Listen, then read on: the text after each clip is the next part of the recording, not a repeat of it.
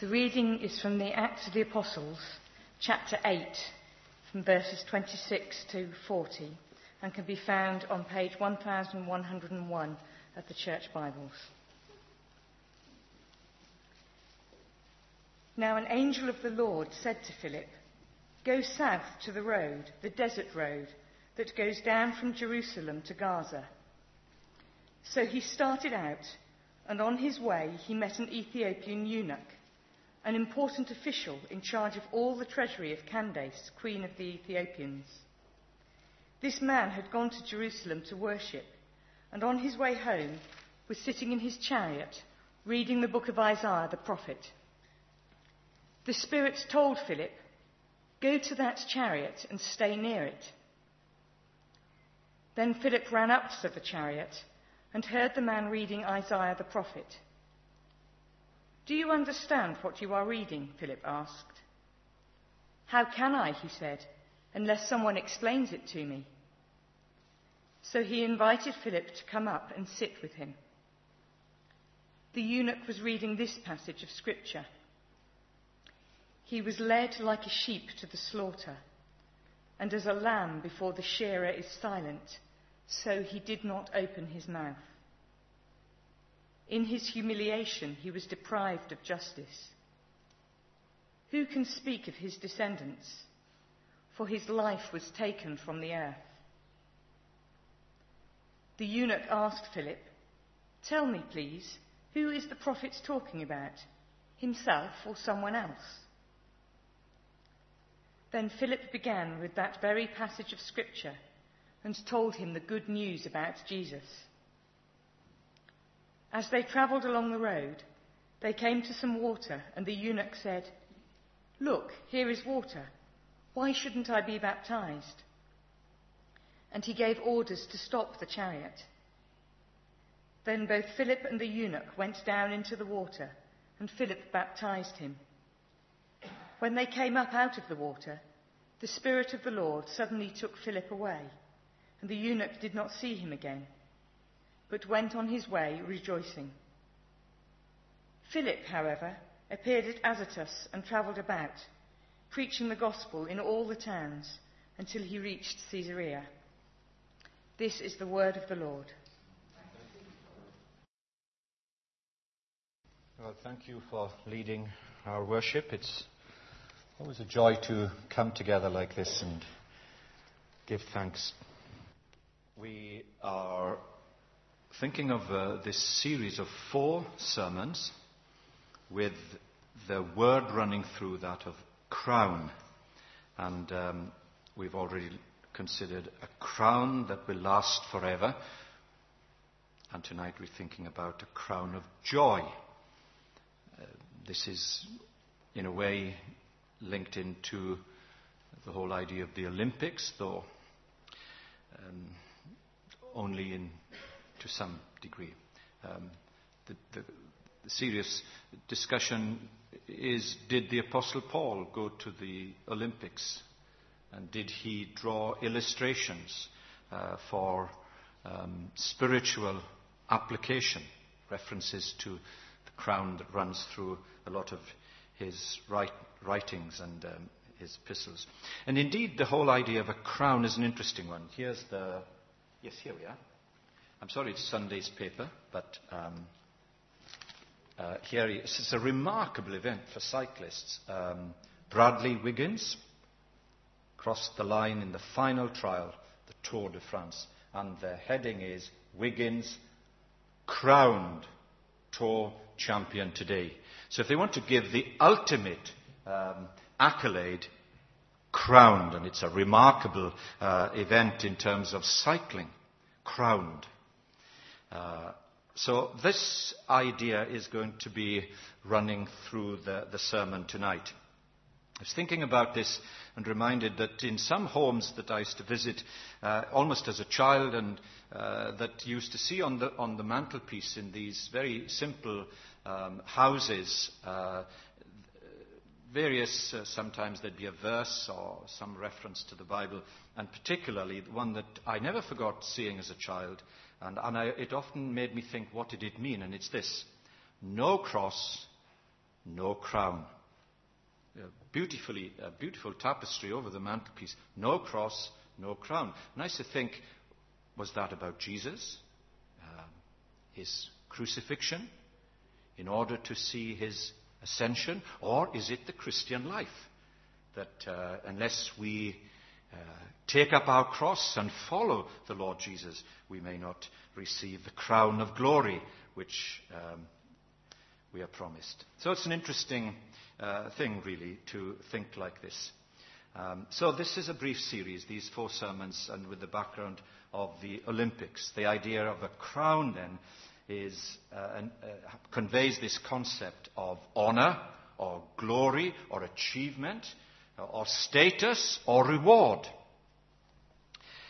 In the New Testament, there are, at the very least, 5 main references, and these are going to come up before you. And it'll be quite interesting just to follow these through with me as they come. I think you'll see them in a moment. For example, the imperishable crown, which we looked at when Nigel preached to us last Sunday, 1 Corinthians 9, do you remember? And verse 24, for listeners. Do you not know that in a race, and we think of the Olympics now, all the runners run, but only one gets the prize. Can't all win. One has to break over that line first. And the incentive for us in the Christian race, don't be passive, but run in such a way to get the prize. And then everyone competes according to the rules and so on. And then tonight, the crown of joy. Just turn to this reference in Philippians 4. And again, here's an interesting... I want you to sort of think about this, the way that Paul puts it. Philippians 4 and verse 1. And he says this: Therefore, my brothers and sisters, my fellow companions, you whom I love and long for... And this is how he speaks to them. I was thinking about this again. Have you ever referred to somebody as my joy and crown? I've never talked to anybody like that before. Maybe I should do. Or maybe somebody should talk to me like that. That would be nice. But that's how Paul speaks to these friends of his, fellow believers. My joy and crown.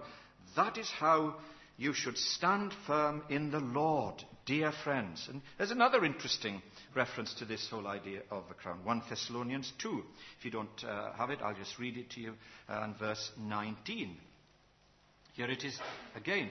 For what is our hope, our joy, or the crown in which we will glory in the presence of our Lord Jesus Christ when he comes? Is it not you? You are our crown. And that's the reference there. You are our glory and joy. It's right that we should look at our fellow believers in these terms. And look again, the third is a crown of righteousness in 2 Timothy. Let's just have a quick look at this, just to give you a little flavour of what he's saying here. And then we'll concentrate on the reading. 2 Timothy 4. And verse 7.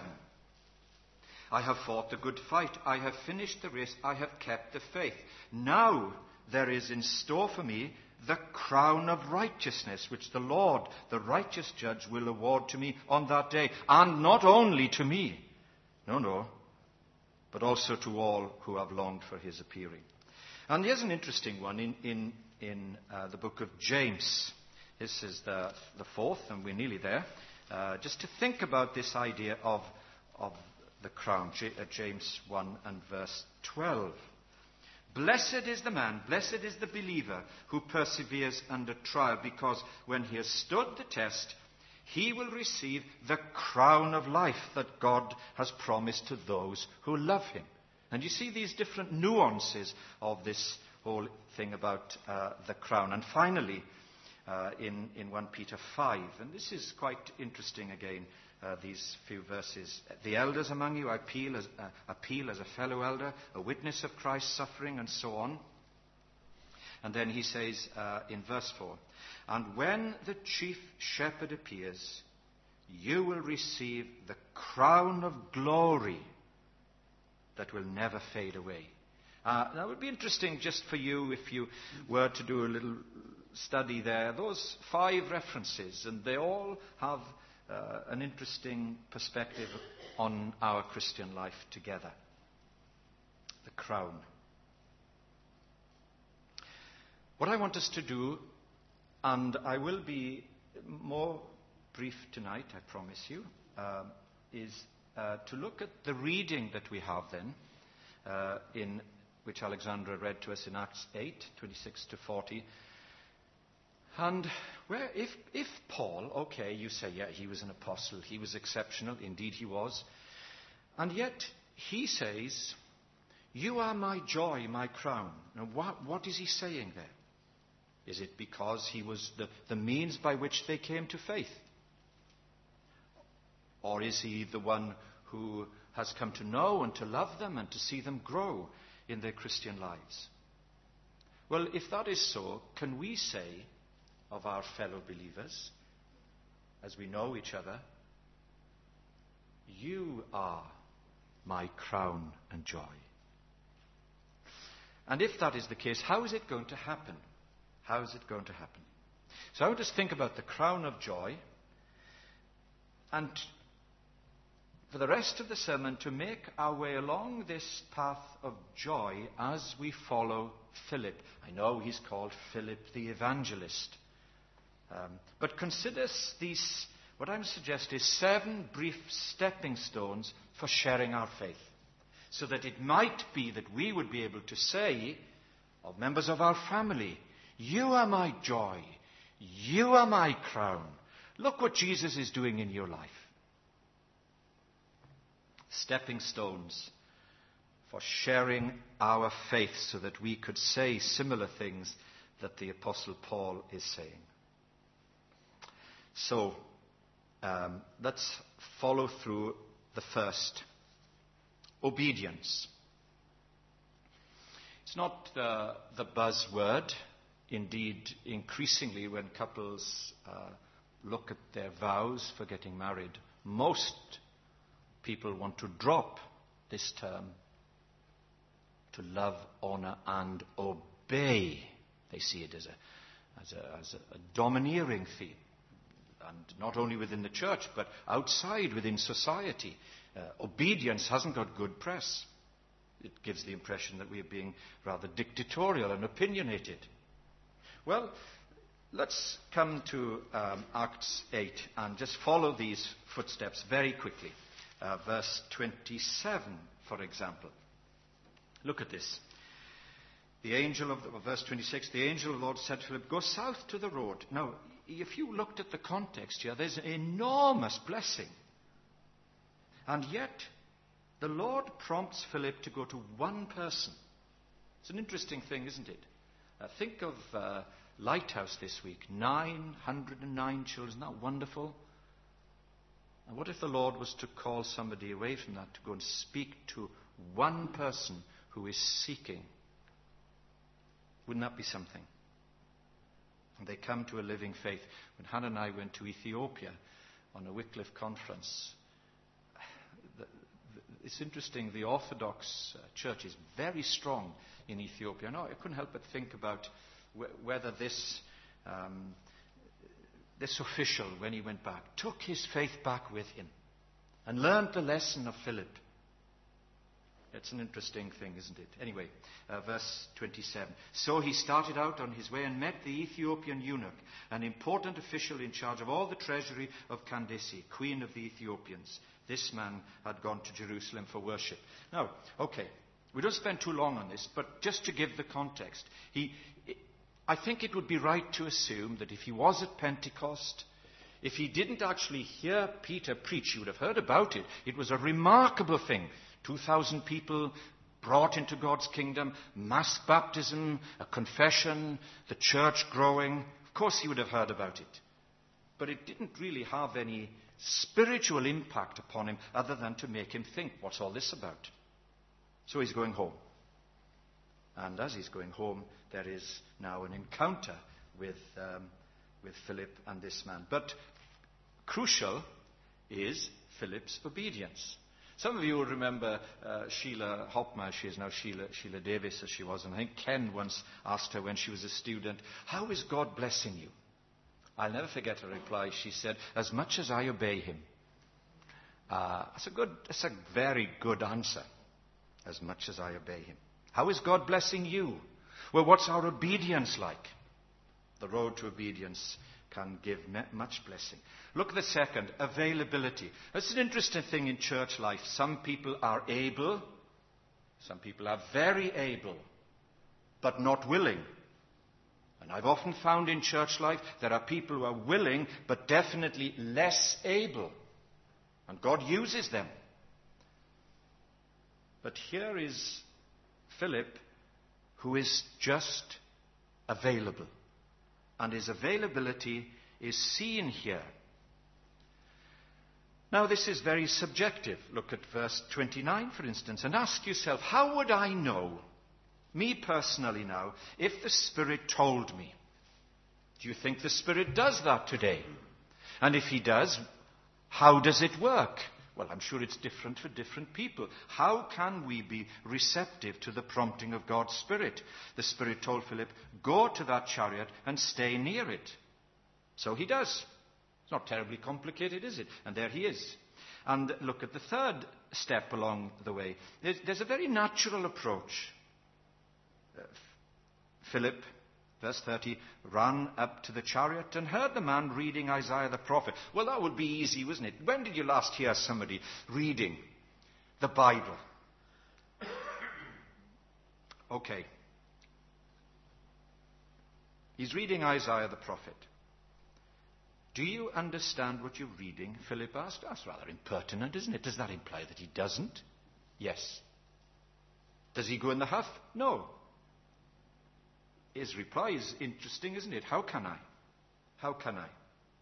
I know a lot about finance. And I know a lot about the civil service. And I know a lot about culture.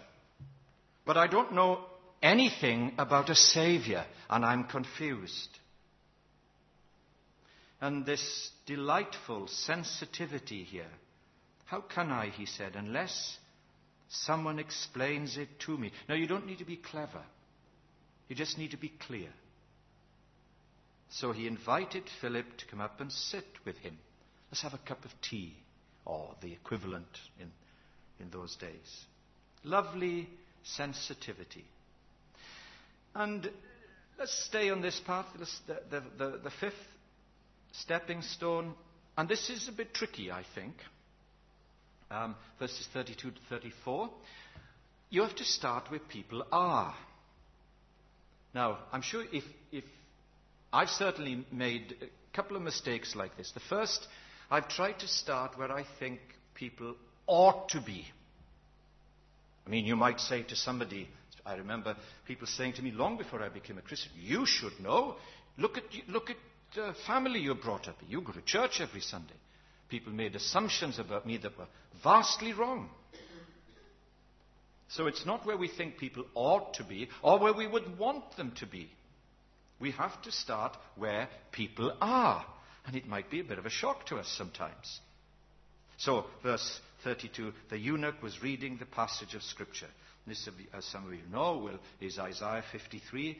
And he was led like a sheep to the slaughter, and as a lamb before the shear is silent, so did not open his mouth. In his humiliation he was deprived of justice. Who can speak of his descendants? For his life was taken from the earth. The eunuch asked Philip, tell me, who is this? Now, if you were in that situation, what would you do? Would you talk about Isaiah? If you were doing theological studies, you would say, did you know they say there were 3 Isaiahs? Or you could say, well, you know, the prophets are interesting. What Philip does is such a lovely thing. And this is our 6th step, he focuses on Jesus. It's about him, isn't it? He could easily have been led down the garden path there. Or he might have said, you know, I've read Isaiah and I'm really not quite sure what he's talking about. Philip began with that very passage, verse 35, and told him the good news about Jesus. It's about Jesus. Focus on Jesus. And the last thing here is, and it's particular, I think, to the lighthouse, is the whole challenge for follow-up. Wonderful that there are 909 children. How many of them, I know this is not a criticism, it's an implied challenge really, how many are ever going to find their way into a church or an alpha group or a Christianity Explored or a prayer group or a Christian union or church? Now, that doesn't mean that the mission is wrong. It does mean that it's a challenge to have good follow-up. And this isn't a plug for Baptists either. But now he needs to externalize his faith. I was talking to a couple this morning who are getting ready to be baptized, and just to put to them again that this is a way of publicly confessing, of externalizing what God is doing in our lives. Clearly, it's not the only way. So in verse 36, as they traveled along the road, they came to some water, and the eunuch said, "Look, here is water. Why shouldn't I be baptized?" Why did he ask that question? Philip doesn't raise the issue of baptism, as far as we can tell. But on the day of Pentecost, he would have seen what was taking place. And he would say, I want to do this. I want to express my faith in this very public way. And his entourage would be with him so that they would see what he was doing and go back and tell people about this public expression of faith. So they traveled along. They came to some water. The eunuch said, "Here is water. Why shouldn't I be baptized?" And he gave orders to stop the chariot. Then both Philip and the eunuch went down into the water. Philip baptized him. When they came up out of the water, the Spirit of the Lord took Philip away. And the eunuch did not see him again, but went on his way rejoicing, going back home to work and to spread the good news about the Lord Jesus. And in a way, the eunuch was Philip's joy and crown. There are Sunday school teachers who see, or youth leaders, parents, who can see what God is doing in the lives of their children and family, and they could say with a deep sense of humility, "You are our joy and crown." Spirituality is not genetic, is it? You can be nurtured in a Christian home, you can be encouraged and prayed for, but at a certain time, people need to come to faith themselves. The purpose of the sermon isn't in any way to make us feel guilty. That would be to miss the point. It certainly is intended to make us feel grateful that a word in season, at the right time, can have a powerful influence in someone's life. Kim is sitting right at the back there. And when he had a Muslim colleague, Sarah Malik, who stayed in our house for 3 years and spoke to the men and women's breakfast, it was only when her parents died that he was able to say, "I've been praying for you." And she says, you're a Christian, not simply you're born in the West. And so a fruitful discussion happens. So not simply among people who have an understanding of the Bible or are reading Isaiah, but those who might be reading the Quran or anything. And somehow the Lord can bring us together, somebody who is seeking and somebody who is speaking, and there's a connection. You don't have to carry a banner. My father used to know a man who used to go through Swansea for years and years, carrying a banner, big banner. And he never spoke. He just looked and smiled at people. And the banner read, "I'm a fool for Christ." Well, it's not the best thing to put up. And most people were a bit self-conscious, so they ignored him. But when he passed them, they all turned around, and there was another sign, the other side of the banner, which his was a statement, "I'm a fool for Christ." The other, there was a question, "And whose fool are you?" And I think he had he had one up on people who were... Now, okay, maybe you wouldn't do that. Maybe you think that's crazy. Okay, but what would you do? What do you do? Wherever you are in any given time, that this whole idea of the joy and crown of sharing. Prayer is the most effective means of evangelism. So it might only be that you're going to say, "I am really going to pray that God will give me opportunities." And you may have to wait a while for that. So it isn't just going one-to-one. Prayer is often the most effective means of evangelism. Or think about lifestyle. None of us are perfect. We know that. But think of these immortal words of the Lord Jesus. "A new command I give you. Love one another." You say, "What has that got to do with evangelism?" Answer, everything. "Love one another as I have loved you. By this will all people know that you are my disciples, if you have this quality of love." Because it's what everybody needs.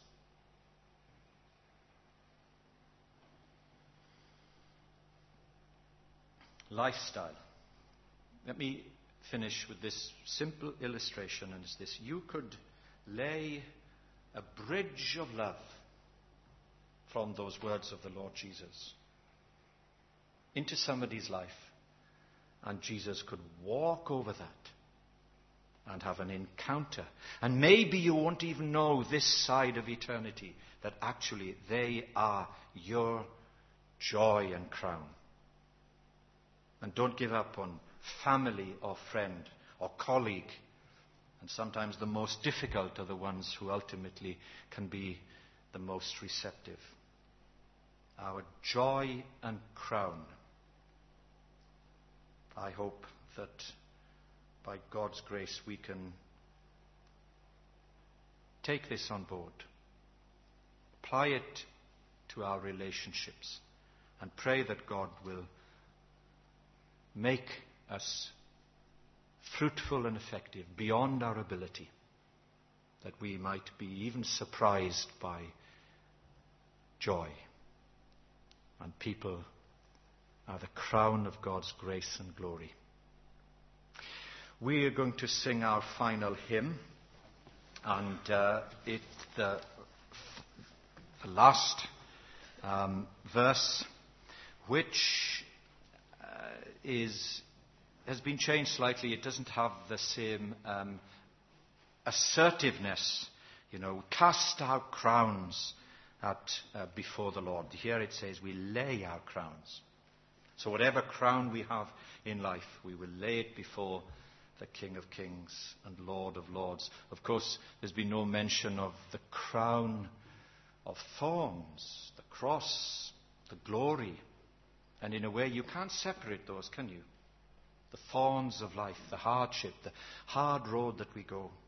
It isn't in any way excluding the joy and the blessing.